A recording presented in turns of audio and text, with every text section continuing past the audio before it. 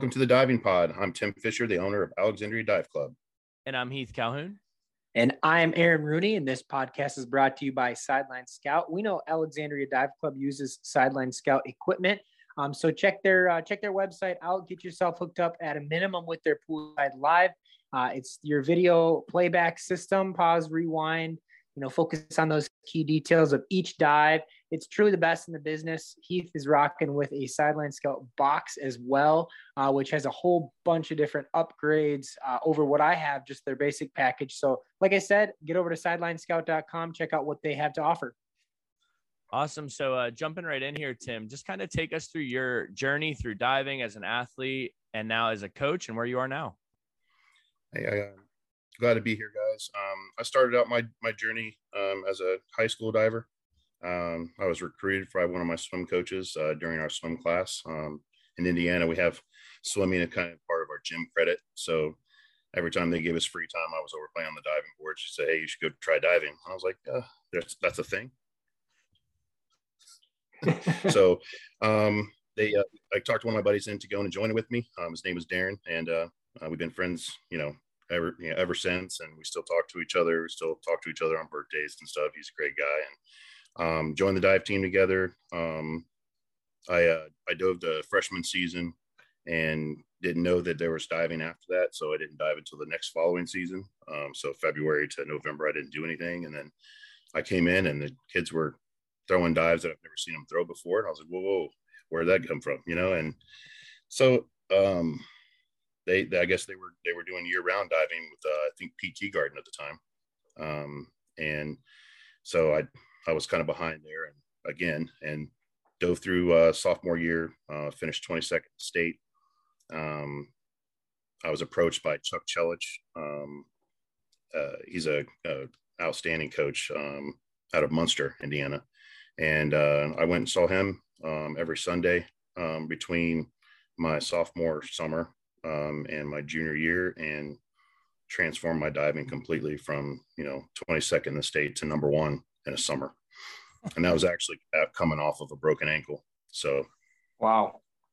Oh my gosh. Yeah, it was crazy. I was recruited out of high school with John Wingfield at Ball State. Spent some time with him, and out of there I ended up in the Army. I was stationed here in Virginia and been here ever since. Got hooked up with York Dive Club pretty much 2 weeks after I got in town. Of course, the first thing I do is look for the diving pools and go play around and stuff. So I was still, able to dive and stuff, whenever I got a chance, and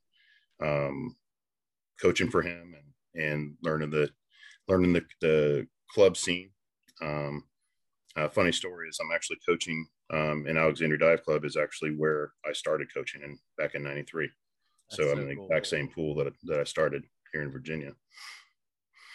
I spent some time there. I found out I had some extra competition time since I joined the Army. My competition clock stopped, and I was able to go to school and transfer into Mason. Mason had started their program, I think 97 or 98. And I dove with Roland McDonald for 1 year as a 28-year-old. So it was interesting to say the least. I had a great time, and Roland was a great coach. Had a bunch of great teammates. Patriot Dive Club was a force in the area. A lot of amazing divers have come from there. I coached with Roland after I got done diving for him up until 2007 summer or 2008, something like that, and we had begun Alexandria Dive Club. So started that with Tommy Dingus, and we've been going ever since. It's been an amazing journey. It's starting a club from a ground up is always intriguing for people, and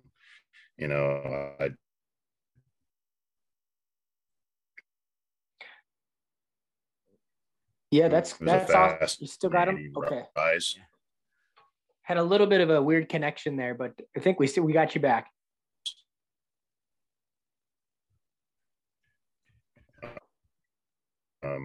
It just happens all at once sometimes, and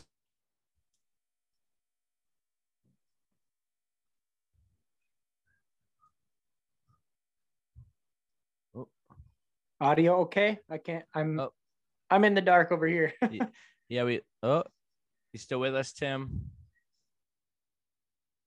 Oh, he just dropped off. Let's see. Bear with us, everybody. We're just trying to figure out if we lost Tim. Looks like he's still on the call. Maybe the audio is just what's not working there. Right. Here, let's try. I got you. I can hear you now. There we go. That's better. We got you.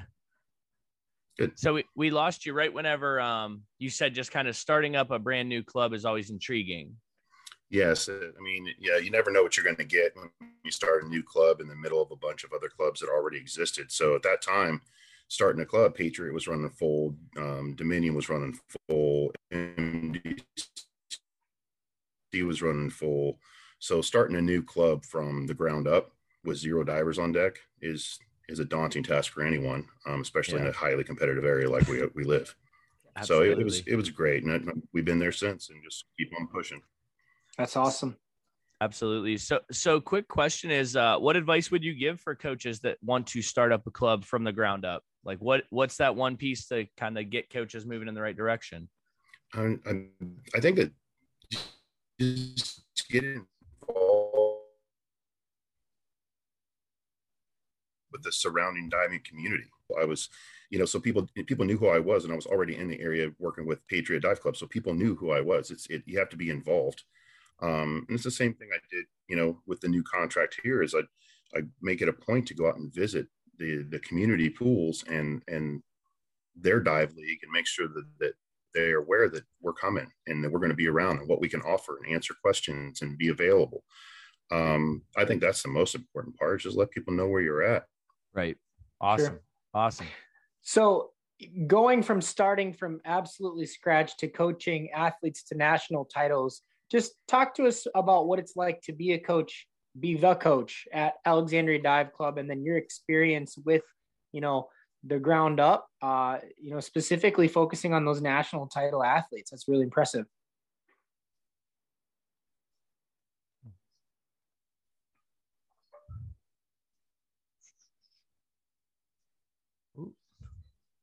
Let's see. Audio okay for you, Heath? I'm still struggling. Yeah, I can hear you. I'm just trying to figure out. Let's. Oh, I think. I can hear you. Oh, there we go. That was better. Mm-hmm. Is that your connection, or you think it's mine? I think it's yours. Honestly, some people have had a little more success if they turn their video off and just do the audio, and you could see us. Let's see if that maybe cleans some things up. There we go. Okay.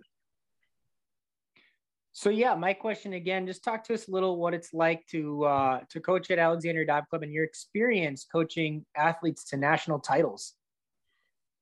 Well, like I said, I've been fortunate to have a lot of great coaches come and coach with me.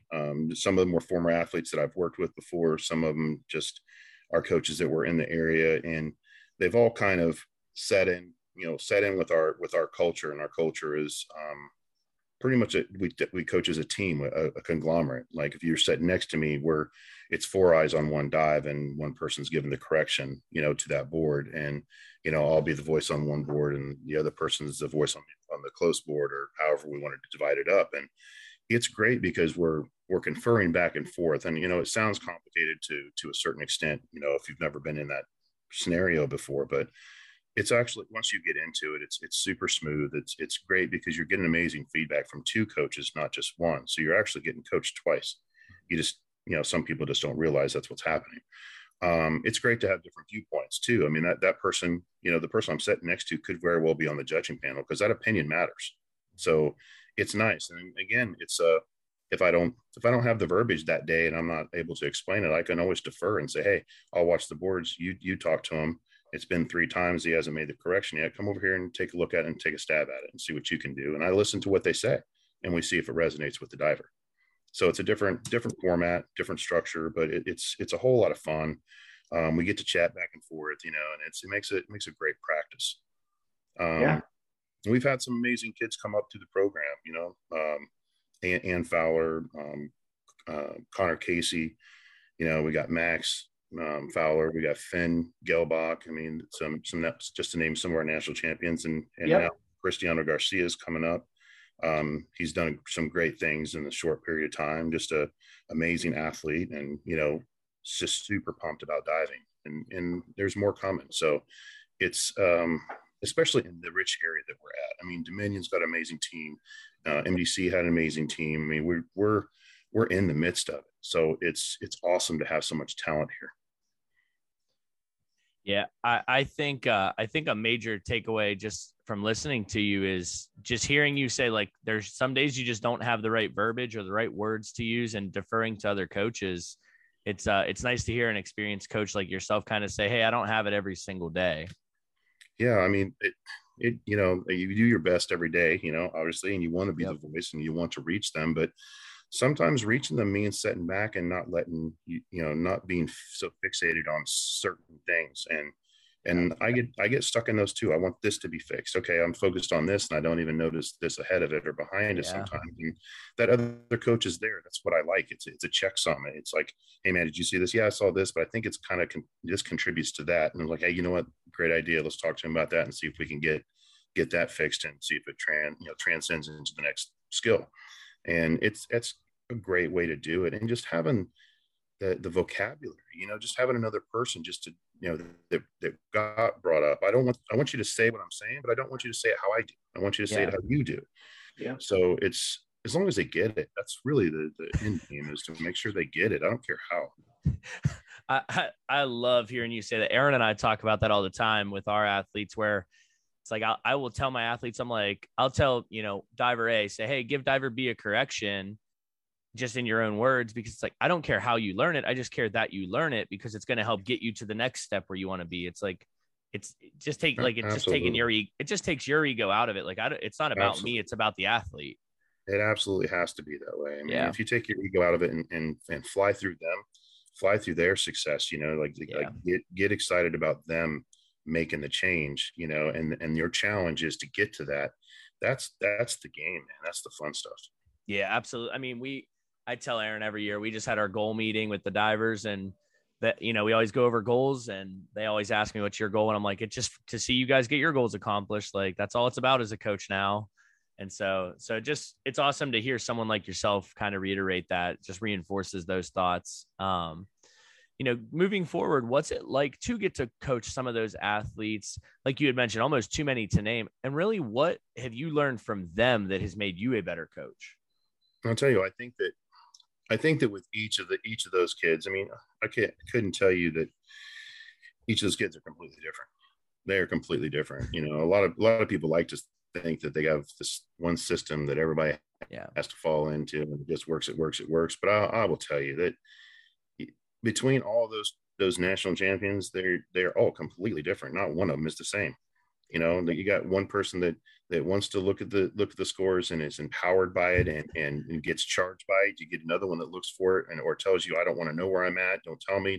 Doesn't watch the person in front of them, just wants to do them, and they're better like that. And I've had other kids that just want it to be like a practice, so they just kind of loosey goosey, listen to the music and just get up there. And when they step on the green, it's time to do work, and that's what they do in practice. That's what they do in the meet. So everyone has to find their way to their meathead, what we like to call it, and everyone has a different one. It's nice to have the routine, but it has to be their routine. My routine's not going to work for everyone. And Connor's routine won't work for Ann, and Ann's routine won't work for Max, even though they're same family. They're completely different. Right. So it's they've taught me a lot. They've taught me a lot of that, and some of it is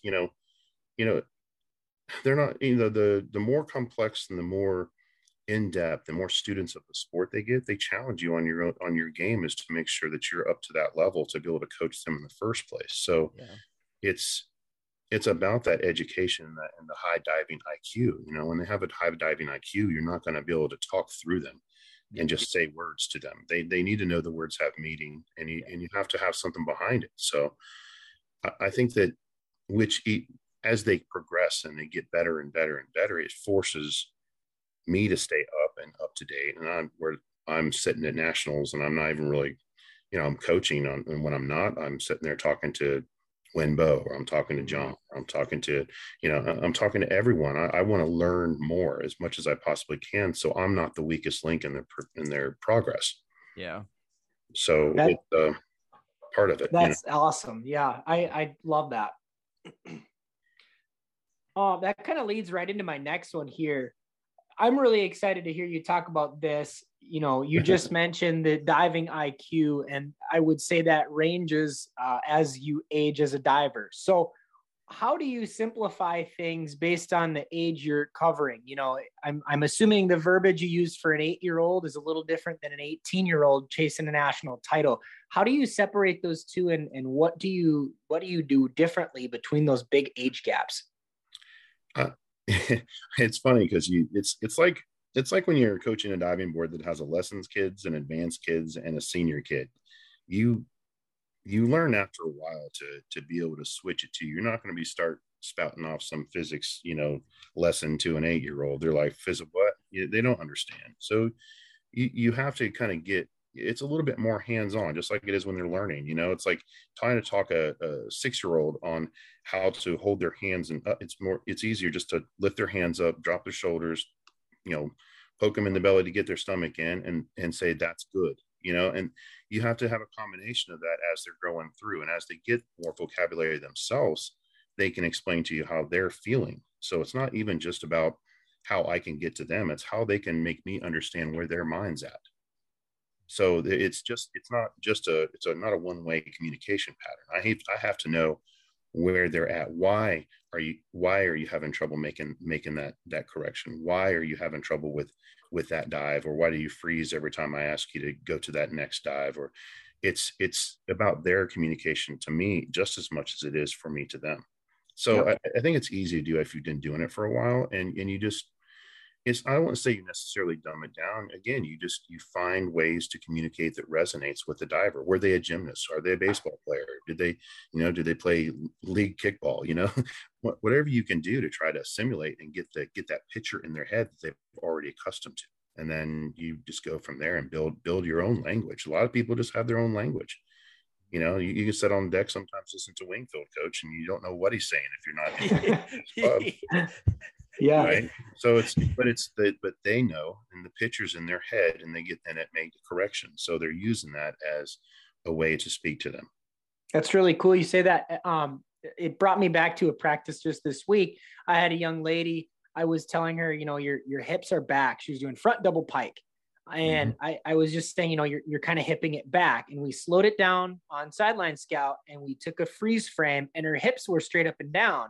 However, the board was like fully depressed down when her hips were in line. So I drew a picture on the I drew a picture on the whiteboard. I said, you're not wrong. Okay. Your hips you're straight up and down. Yes, I see that angle there. However, when the board comes back up and you remain at that same angle, look where your hips are. And the light bulb clicked. She was like, oh, so now for her, you're hipping it back means, okay, yes, you are hipping it back, but also just, make sure you're waiting for the board to push you back up before you throw. Both of those things are kind of the same. Yeah. It's not just the position, it's when position. Yep. So, exactly. Yeah. So it's again, those are all great things. It's sometimes you have to slow it down a little bit for them. And it's not necessarily, talking down to them to bring your verbiage down. It's more of just, hey, let's find out where we're at and try to build a vocabulary together that you understand, and you want to see more light bulbs instead of, hiding in the closet. Right. So that's what we're looking for is to build communication that works both directions. I don't want to just talk at someone anyway. I want communication. It's going to help me build them. I know when to press and when to not. I start paying attention to their body language. It's all that, Well, I think it has to be vital too. You're talking so much about two-way communication, especially with young athletes, and you're also just teaching those young athletes how to be coachable, how to ask questions, how to, have them explain to you, what do you think I mean when I say this? And it's teaching them to be coachable, which in the long run is just going to help them more in athletics, but more importantly, just in life, how to ask questions from your superiors, essentially. Well, it's going to open up more opportunity to them just because they can receive information from more than one person in the first place. It's like, I try to explain to people that same motive is like, when you go to high school, you don't have one teacher for all your classes. There's some people that have a great eye for certain things, and you want the best eye on the best thing to be able to explain it to you and then to teach you how to talk to them about it. It's like don't coach at them, coach them, and educate them on how to explain where they're having trouble making the connection, and then you can get to that connection a whole lot faster. Absolutely. And like you said, though, it's just so much of it is so athlete dependent in the sense of you may have one athlete that needs you to be like, hey, I need you to do this, this, and this. And they'll be like, okay. And then you have to sit there and with another athlete explain, this is why we do this. And they're like, oh, that makes more sense to me now. So It just, like you said, it's just finding their language and speaking their language together. And sometimes you get to a point where you're not having to say anything, they used to talk all the time because I sign when I'm at nationals and I sign when I'm at zones, and people used to think it was some secret language. I'm like, it's not a secret. The secret is I don't want to not have a voice at the end of this, I can sit there and coach from any corner with the signs. And if I have to say that, we're at nationals. I'm not trying to teach them diving there. I'm trying to get them to their best with the easiest corrections we can get to make it the best dive possible, So we shouldn't be in full blown demonstration mode there. We should be in let's refine and let's not miss our cues, Mm-hmm. So ironic you say that. It just brings me back to a memory of, I remember coaching at a regional meet for D3 nationals as you progress.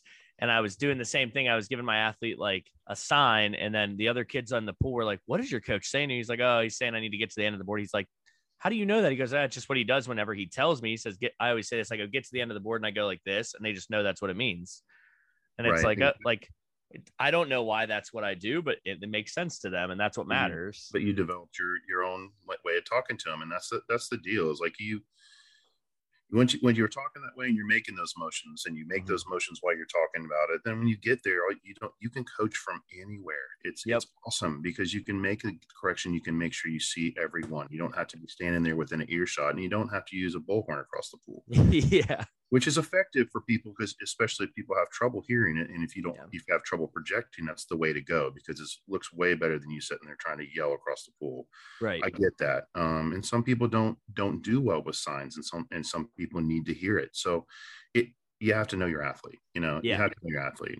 Mine are the athletes for Alexandria understand what we're talking about, and they can, half of them know what they've done wrong when they come out of the water. And that's the beautiful thing about them is as they've gone and they've made these mistakes and we've given them the corrections, they know it, they feel it, and then they come out and they're just looking for our kind of corroboration, to say, hey, yep, that's what I saw too, and let's see if we can do this a little bit better, and we move on. It's great. Yeah, absolutely. So talk to us a little bit about the process you're currently going through with your club, if you're comfortable to.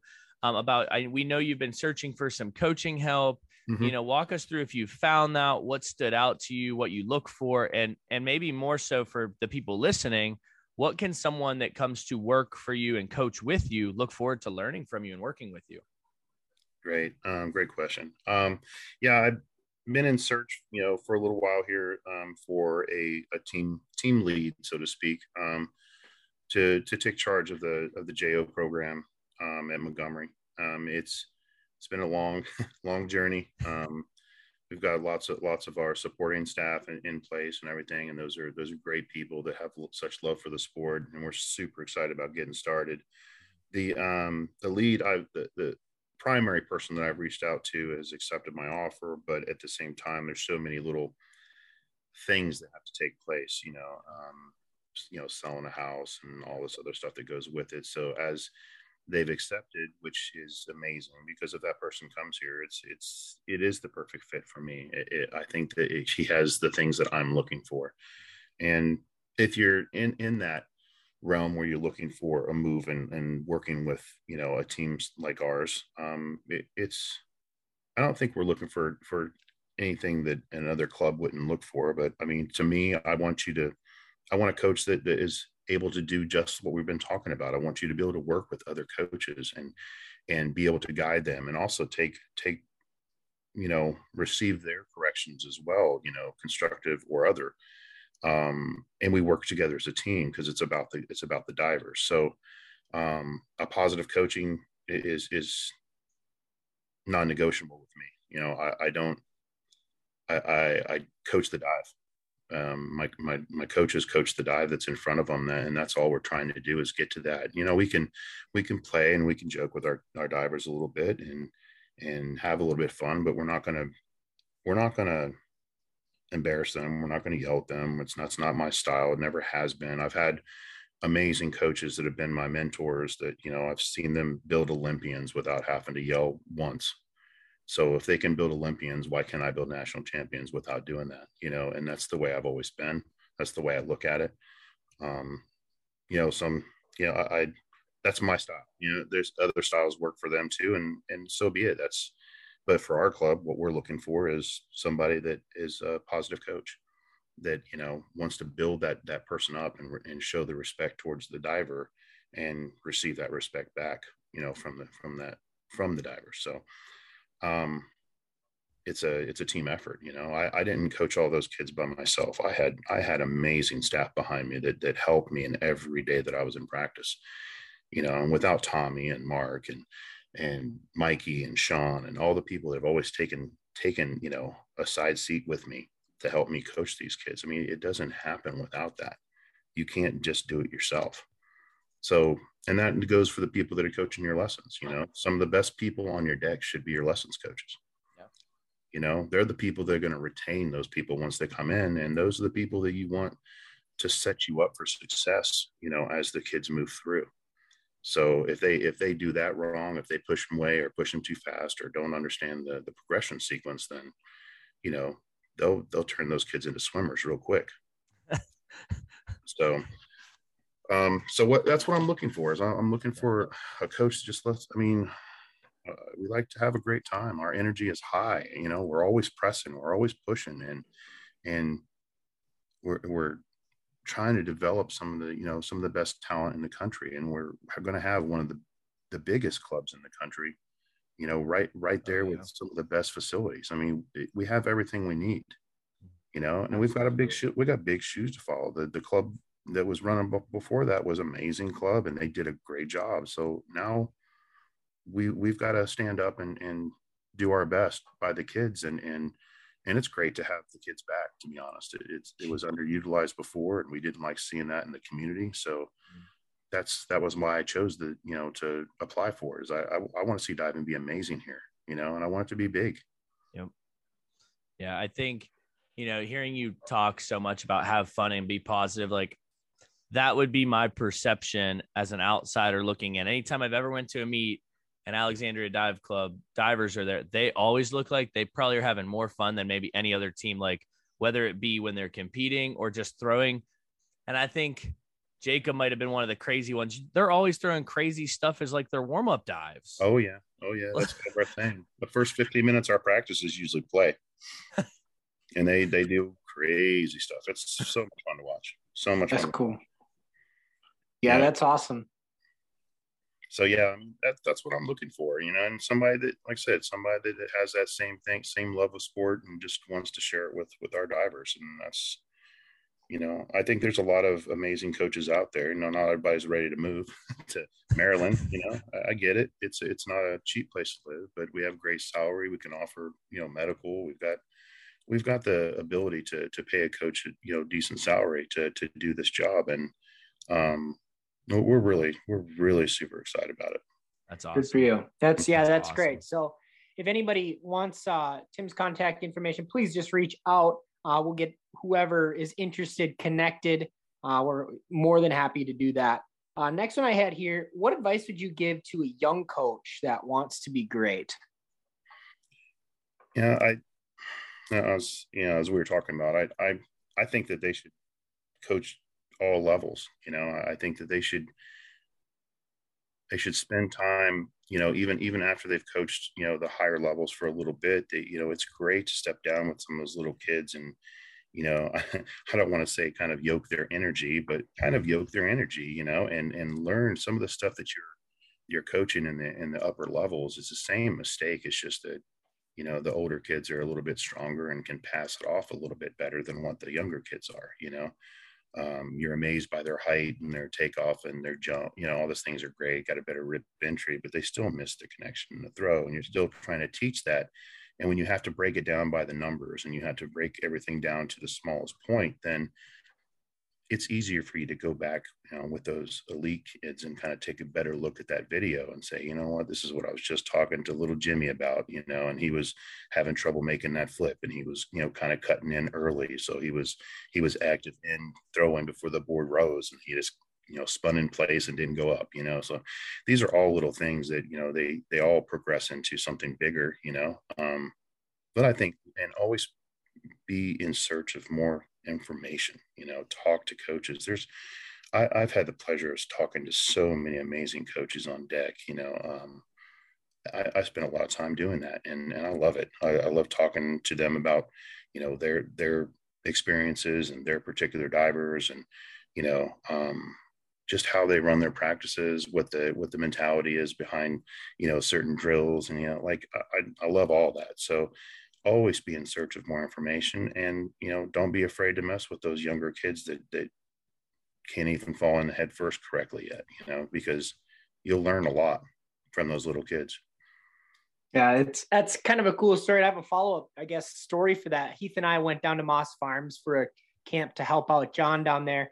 And I just remember I am used to coaching high school and I'm used to coaching middle school. So basically people that have never tried diving. And, my job is, okay, let's land on our head. Let's get comfortable going backwards. The very, very basics. Right. And there was one group, it was one of my last groups that I got to coach, and they were elite level divers. I mean, they're junior nationals, probably making finals. I know a bunch of them did. And I just remember watching, and I was like, how do I tweak myself? How do I fine tune what I'm watching? Because I've never seen a dive done like that. And I totally remember being like a fish out of water in my own sport. Like, I don't even know how to coach these kids. They're so good. What am I looking for? So that was a big learning experience for me. And I'm sure those kids got a kick out of my lack of confidence with how good they were. Yeah. You get to those positions, I got to that position, early on in my career, and, you just look at yourself like, jump higher. Yeah. Jump higher, man. You can be higher than that, I think one of them did a front 1.5 full twist on 3, and I mean, there was nothing on the splash, and I was like, I probably would have given that a 10. I don't know what to do. I don't know what to say. Go back up and do it again. See if it was luck. Yeah. And that's the game you play with those guys. It's that at that point, if their mechanics are going well, and of course we're always looking, can we get a deeper pike on that? Can we get a little bit higher, a little bit smoother transition so it doesn't look like you're working so hard? But then you're not talking about just the execution. You're talking about trying to make the dive look effortless. Right. And make the big dives look effortless. You get paid for that, and that's the next steps. Like you get away from, and that's what you'll learn coming all the way through that is, first it's just trying to make it, now it's trying to make it look real good. So, yep. Yeah. And so, and when like I said, you get to that point where they're strong enough, they understand the basics, they've got great mechanics, now it's, hey, can we get that without making it look so jerky at the very bottom when you're loading with stabbing at it, not trying to get so high, can we be smoother through that arm swing and not so cut, so it's, you try to put that best, you try to get that vision in your head of what that Big 10 could be and where they could be a little bit deeper in that pike on the press out, and just little things like that, just to make it up even better, make it the 10.5 instead of 10, man. Yeah. Well, sometimes you got to do a 10.5 to get a 9, Yep. Well, and I think Aaron and I talked about this where, like, when we were at that clinic, I said, I think that clinic taught me sometimes it's okay to look at an athlete and say, that was a really good dive. Like, that was a great dive. Good job. Like, and I think that sometimes that goes further than giving them the perfect correction. Sometimes just that confidence to hear, I'm on the right path. Yeah. And like I said, just play the game with them. Hey, you know what? That was awesome. Let's see if you can do it 3 times in a row. Exactly. Just consistency is where they went, and that's the way it's a different type of game. That's all. Yeah. Absolutely. You know, so I guess this is kind of like a question looking forward, but, you know, whenever you decide your career is all done, which hopefully it is not for a long time, what do you want to be remembered by from either your athletes, the diving community? What do you want people to associate with Tim Fisher and Alexandria Dive Club? I think mostly it's with me, it's the divers. You know, I just want the divers to, know that I cared about them, not just about their diving, but them as people. You know, I see them as people, little young people that are trying to grow up into big people and do big things, and, like I mentioned before, I think diving is the easiest part of what we do. Coaching diving, that's it's science, it's physics, it's all these things we want it to be, but now the character building, and the teamwork and the leadership and all the stuff that goes along with that, that's the harder part of what we do, and to try to teach them. And diving's a vehicle for us. It's a vehicle for us to get in front of these kids and have an impact on their life that's positive. And that's all I really want. As long as the kids know that I cared, and that my outlook is that, I want them to be good humans, and go out and do, great things beyond, when their diving career is done. That's what matters, as far as the diving community. If they can look at me and see that, I did the best by each of the divers that got in front of me, that's really all I care about. Yeah, absolutely. Mm-hmm. Cool. So my next one here is very specific and maybe a little selfish because it's pertaining to one young athlete currently on my team that I'm struggling just a little bit with. So her arms are very slow on backs and reverses, both dive and 1.5 when she's coming up into her takeoff. So I'm asking if there's any specific drills or skills that I can help her or explain to get her arms up a little quicker. And I guess for some more reference, on her way down, her arms are going right through 6 at depression. It looks great on the way down. And then on the way up, every single time, she gets them all the way up. But when she's finally extended all the way up, she's already left the board. So I just totally feel like on the way down, she's good. And they just need to be way faster coming up. I'm definitely struggling explaining it to her, maybe in a proper way. I think for that particular situation, of course, it's always better to see it, to try to see what all the breakdown is. But I think maybe come into it slower on the backswing and focus on being faster to the upswing, not being fast on the downswing. Because she gets fast on the downswing, she gets stuck at 6. She's going to lift her head, pull her shoulders are in front, and it puts her in a non-powerful position for the upswing. I would say be slower through that the back side of it, and not necessarily behind, obviously, but just be slower through that and gentle, and then be faster through the up, and don't think so much about being fast behind. I think that would help considerably, and being loose through that shoulder. Because I think when she thinks, I gotta be fast. I've been late. And you start picking up, you pull your head, you pull your shoulders, you lift your arm, and then you're getting stuck with a stiff arm shoulder, right? And then you're, in order to get that position, you'll break position, which is fine. You can break position in those to get to it. It depends on what you're doing, obviously, whether you're doing a tuck or pike, or whether you're circling in or redirect, all these things matter. But I think that's the way I would do. I tell her, just keep her, belly button engaged, when she's loading, and just be a little bit slower through the contact, and be faster through the upswing. Perfect. Yeah. And you kind of finished exactly what happens is, especially on back 1.5, she's fast on the down, slow on the up. So you're exactly right. The shoulders go back, and then the head starts to want to creep back as well. So yeah, you nailed it. You were exactly right on what happened. So I'll try that one out for sure. Great. Let me know if it works, man. Send me a video. Yeah, we'll do. All right. So another question here is, you mentioned you love coaching twisters. What do the progressions for you in your club look like from going 0 to 52-33 on 1 meter? This is all assuming that they have a backflip, correct? Yes, that's correct. Good. So, obviously the backflip is the point that you want to look at first. If they don't have a solid backflip, you're not really talking about twisters anymore. if they don't have that particular part tipping right, if they're still pulling at the shoulder and everything's kind of moving around the shoulder versus moving around the hips, then you'll get the half, and you might get twist to your feet, but you're not going to duck it down and make it a 1.5. You know what I mean?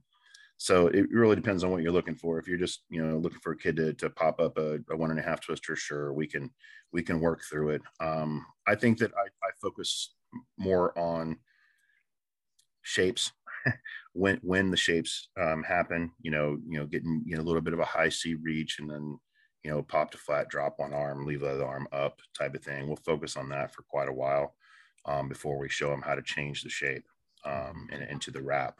I don't even care if they land with one hand down and one hand up at that portion.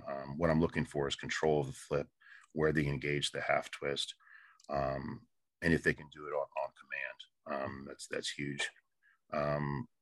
When I start working generally into the 1.5 twist, after that's successful, I usually put them on a wall and show them a wall drill that goes through the motions of reaching, dropping, pulling out, dropping wide, and wrapping up. So they wrap through and they can actually get a twist. So their hands are in the position I want them to. And then I bring them away from the wall after they've got that motion and teach them to square. So,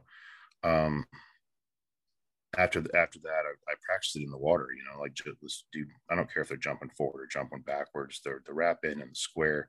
I want to know if they can do that part, again, the shapes, the positions, if they can feel it, so we'll do a little bit of those and learn how to twist and stay tight and what makes the twist faster, what makes it slower. And then we'll go back to the half again before we start popping it. And the big thing is making sure that backflip half is short, a short to almost 45 degrees, not smacking, not dropping their head close to the board or anything, but short. What I've seen a lot of people do in the past, and why people have a lot of trouble with back twisters when they're learning them initially, is they do that backflip half perfect and they land straight up and down. That's great. And maybe even be just a little bit chest forward on it because their hands are above their head, they haven't stopped. But if you're going to do the 1.5 twist, that's going to accelerate. And a lot of them accelerate and they'll spin out at full twist and then kick their one leg up. You see we call it a kick out, a walk out. Here you go, walking out of front, back flip full, that's too much flip. So the idea is controlling the flip. If you can control the flip, then they'll drop into it and wrap. And if they wrap and they land a little bit short, that's better than landing over on their face and smacking their, getting that whiplash right to their earlobe or something like that. So I'll protect the ears. Leave them on the short side of the twist until we're ready. And because we know that we can adjust that by engaging a little bit higher, or flipping a little bit harder on the front. So that's how I do it from little kids all the way up to big kids when I'm teaching them. And it's a lot of fun. It's a lot of fun. Sometimes they're good about it and they can make sense of it. Sometimes we haven't figured out exactly which way they twist yet. So we're just, so,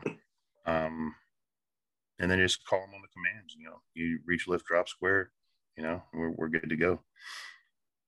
Very good. I love it.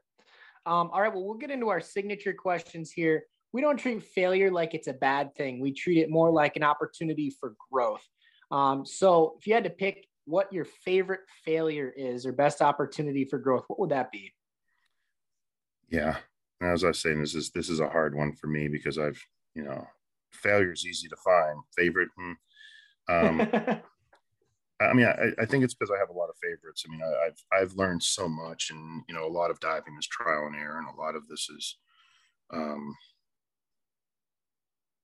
a lot of it's all about your communication, right, and how you communicate with people, and I think that's the one thing that stuck with me, that I think about often.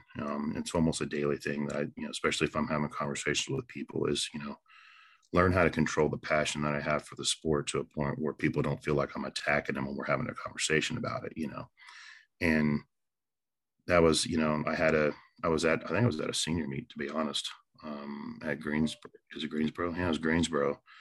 And, I was sitting next to Proctor and he, turned over to me and said, dude, I was talking to him about certain things and stuff like that. I said, dude, you have a lot of passion, you got a lot of great ideas for the sport, but if you don't pay attention to your delivery, no one's going to listen, and that was a huge reflection to me, because I'm super passionate. I can't tell you how many times we've shut down the places that we've gone after the meets and stuff where we're, people are saying, hey, it's time to leave. Hey, it's time to leave, we love it. I mean, we've been in the middle of restaurants doing hurdles with back and forth with different coaches and stuff. And it's, just talking about different models and stuff like that. It's so much fun. But again, I get to talking about diving, and, I'm passionate about it. I want it to be, the most amazing sport out there. And I want everybody to do it, or at least try it, and respect what we do. And I think that, I get a little too excited sometimes. I start, getting at it. And that one comment just was, something I still reflect on today. I'm still not great at it. I still have my moments, and I still get pretty jazzed up about certain things. And, are you still there? Can you hear me? Yes. Yep. Okay. So I reflect a lot on my conversations with people about diving, and, what I'm talking about and how I could do it better to better communicate what I'm trying to get through, Yep. So I think that was one of the biggest things for me. Yeah, that's perfect. Absolutely.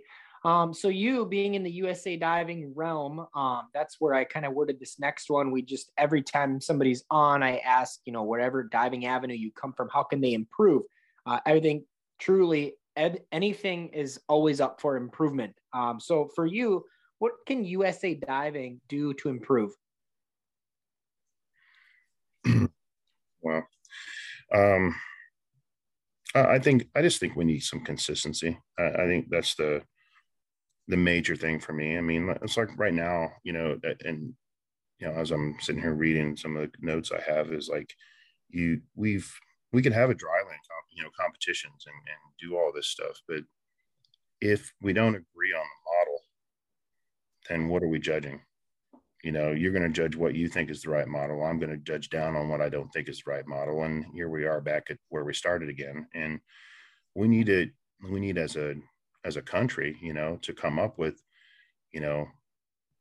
solid, progressions that we think, to the models and everything else, that what we think is the right way to go. And we need to stick with it. And then you can have a competition about a model. But right now we can have dryland competitions on certain things, but it's not like you saw that over COVID and everything, where these guys were doing, other countries were showing their dry land, their scoring and everything, but everybody was doing the exact same model.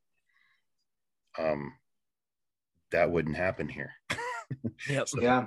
I think that consistency is huge. I mean, a backflip regression, for example, where we're at in different levels, those are different depending on what club you go to, and it does range between what they have availability to. If you don't have belts over a trampoline, your progression series is going to look a whole lot different. Yeah. If you don't have belts over the water, your progression is going to look a whole lot different. Not to say that the mechanics should be any different, but your progression system might be a little bit different, because if you have belts, you've had somebody probably experience a backflip or two versus a kid that probably hasn't flipped it yet. So there's a lot to it, I think, but we need to come together as far as, agreeing on, models that are to be taught, and, where we need to be as a country as far as, what dives we should be doing. And that comes from, we got new people moving in, and, we were hoping that, that gets passed down to us. We should be taking our lead from the upper, the upper directors, telling us what dives are supposed to be and where we need to be. And we should work our way down that way and try to meet that goal. And that's the only way we're going to get up there and produce medals. Yeah. Well, and that kind of leads, Heath, I'm going to interject here. This just totally leads to what we're doing down at Moss Farms at the end of this month. The 2028 and beyond coaches and athletes skills camp. We're pairing up with Drew Johansson, John Fox, Tom Gim, all those fun people there. And also Andrew Capobianco is going to join us on deck as a coach. Mm-hmm. That's kind of the goal behind all of this, is bringing in Drew. He's kind of our main guy right now. He's been our Olympic coach for the last few. And in my eyes and in John's eyes, he's kind of the guy that can break it down the best from, your first approach to elite level entries and every single thing in between. So if you haven't signed up, quite yet. For everybody out there, again, September 23rd through 25th. On the 23rd, that Friday, we're going to start around 9 a.m. in the morning. So if you plan on being there, it'd probably be a good idea to get a flight on Thursday. And then Sunday, we are going to be done around 3 p.m. in the afternoon. So just to kind of get the plan out there, you're going to have at least 4 hours of water every day, 2 different 2-hour sessions. We're going to have a gym dryland session. There's going to be a Q&A with all the coaches every single day. We're super, super excited about it. Looking forward to that. So reach out to us if you have questions and you want to get signed up. But exactly what Tim was just talking about, that consistency, that model, that's kind of what we're aiming for. And Drew Johansson being kind of that helm, that leader of, this is what works for our team and for so many across the country up there at IU. Absolutely. Got a great crew there. So now kind of switching gears here, what's your favorite drill to do? And it can be dry land, water, kind of take it wherever you wish. I would say front and back pop and glide are my favorite.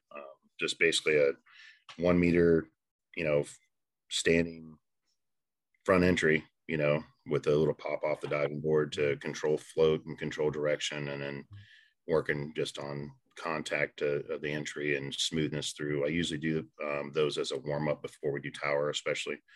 But it's one of my favorite drills to do. Pretty much I'll have it at most of my practices. It'll be part of it. I like the float of the back pop and glide.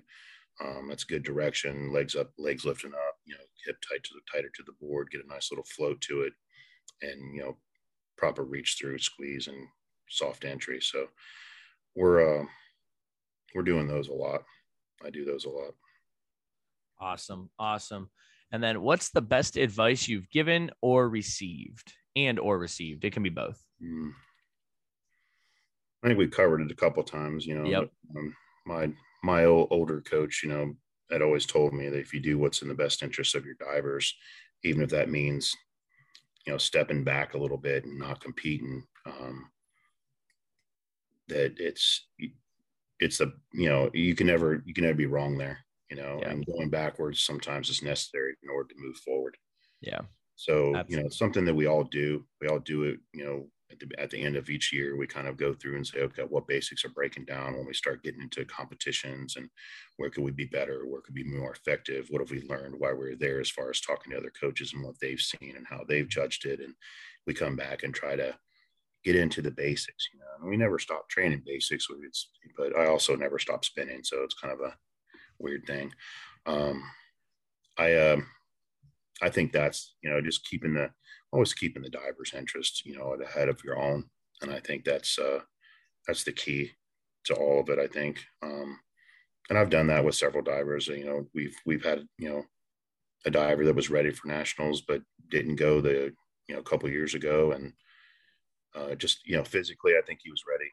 Mentally, I don't think he was ready for that kind of competition yet. So he stayed off that circuit, and the next year he came back and he won. So it's, sometimes it's in the best interest of the diver to not push, the envelope too far, and to let them grow and mature, and then, gain a little bit more maturity, in their own feelings and in their, in the way they deal with the surroundings. So, well, I think that example you provided also gives you, in my opinion, a pretty big compliment to be able to have that discussion with a young athlete and explain, I think, don't go compete this year and we'll be ready. And it's going to help you actually be better in the long run.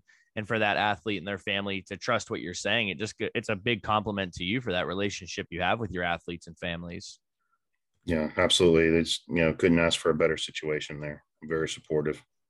Awesome. Mm-hmm. And then the last question we always ask is, who would you like to hear us interview next? I think I list a couple. I'd like to hear from Adam, Sean, or Shannon. Mm-hmm. Adam Sadati, Sean McCarthy, or Shannon Hoffman. Adam, I just have a profound respect for the way he runs his program, mm-hmm. And his philosophy behind the sport as well. Again, it's more about, building these people as, young adults, mm-hmm. and, building that environment for them. And then Sean, just, he's a wealth of information, just he can go on for days, and he's got great skills. He's got, the amount of knowledge that guy has is crazy. And Shannon, just, it's nice to have women coaches out there that are, on deck and putting it down, and bringing some great talent to nationals and doing a great job. And she had 2 national champions this year, and that's amazing. That program is doing great things down there. And I think you were talking to Ben, and that's awesome to see them, moving through there and doing some great stuff. So, I mean, you've already had some amazing women on here talking about, their efforts in the diving world, and where they've come from and where they're going and what they've done, and it's amazing to have that. And so, anytime you can bring on another accomplished, woman on here to talk about their success is great. Absolutely. We will, we'll add those and start reaching out again. Just we have to give a shout out to Mandy Eby. She's the one that kind of holds us accountable for, if we interview too many males in a row, Mandy kind of gets on us, we need that every now and then. But I think we've been doing a pretty good job. So I hope we're making Mandy and the women proud, and just keep getting them, because it's a different perspective, and seeing some of the challenges they have. It's things that I don't think about as a young man. So yeah, I mean, you look at that, and you look at people that have kids, or have kids in the sport, and it's a different animal, that it's different to be able to see the ride home and the ride to practice, and what leads up to that ride to practice, and the effects after they leave the meet and going home.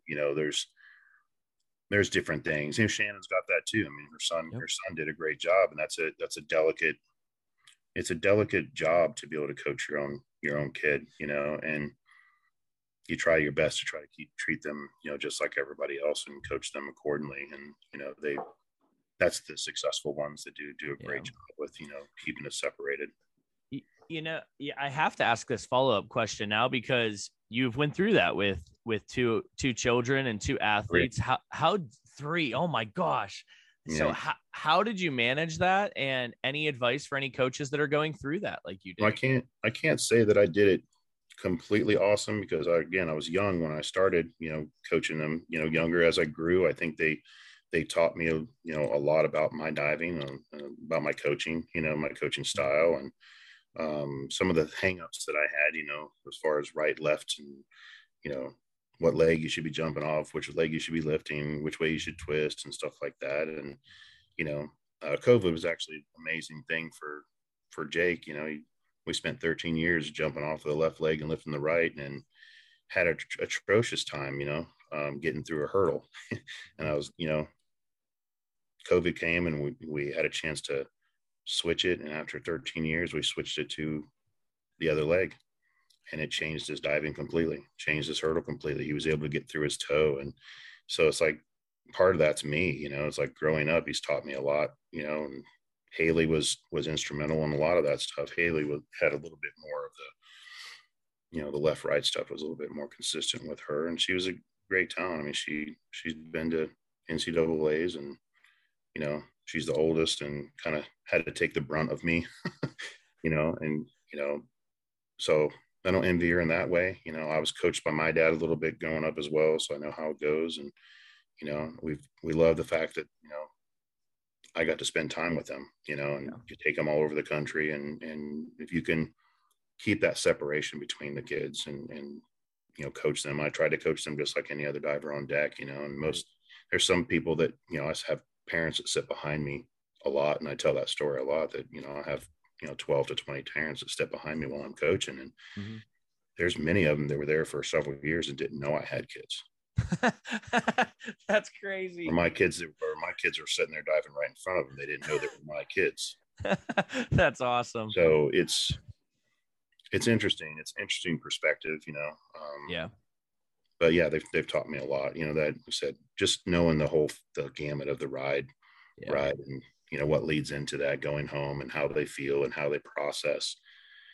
Each of them process stuff different, just like any other kids. They're all a little different. Yep. Absolutely. Awesome. Thank you so much for sharing that. And then, moving forward, before Aaron sends us out, just a reminder, the clinic, as Aaron mentioned, September 23rd, 24th, 25th down in Moultrie, Georgia with John Fox, Drew Johansson, Andrew Capobianco, as well as Dr. Megan Nair is going to be there as well. So please make sure you're making your reservations. Get in touch with John. It's what is it, Aaron? JDFoxer999 at gmail.com. And get your registrations in so that way we can see you down there. And then before Aaron takes over, Tim, thank you so much. This was awesome. I know we talked about trying to get you on when I met you officially last year at Nationals, and it's just been a long year, and we're happy to finally get you on and talk to you. Hey, it's been a pleasure talking to you guys again. Thank you for having me. Yeah, so hit us up on Instagram. We are at The Diving Pod. Our email is thedivingpod@gmail.com. T-shirts and hoodies are for sale at itemorder.divingpod.com. Enter DivePod at checkout. That gets you free shipping. Again, thanks again, Tim, for joining us. That was an absolute blast. I've seen Alexandria Dive Club come up, and I'm from Alexandria, Minnesota. I'm not even close to the same geographical area, but it always just warms my heart seeing Alexandria Dive Club. And maybe one day, I don't know, Alexandria, Minnesota may never have one, but that's okay. That's great. Anyway, we'll see you next time.